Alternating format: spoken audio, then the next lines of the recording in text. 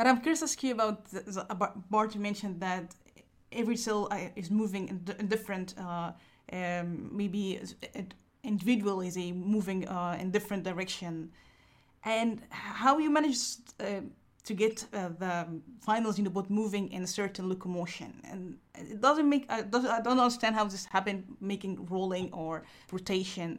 How you managed to do that?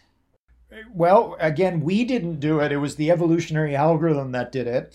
And it's, again, very hard to describe the evolved solutions, but I'll try to. The main design that evolution produced was the one that we spent most of the time reporting on in our PNAS paper from January. That particular Xenobot, the bottom half of the Xenobot is all heart muscle tissue, and the top half is passive skin material.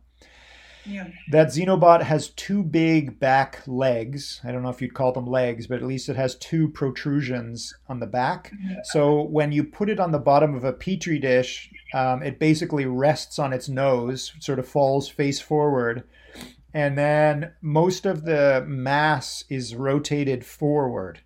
So when the bottom of the Xenobot starts to oscillate at random, you have this non-random mass distribution, so that the random pushing of the Xenobot against the bottom of the petri dish results in forward motion, which is what we evolved the Xenobots to do. So Yeah. it's pretty cool because the evolutionary algorithm is exploiting lots of aspects of F equals ma here.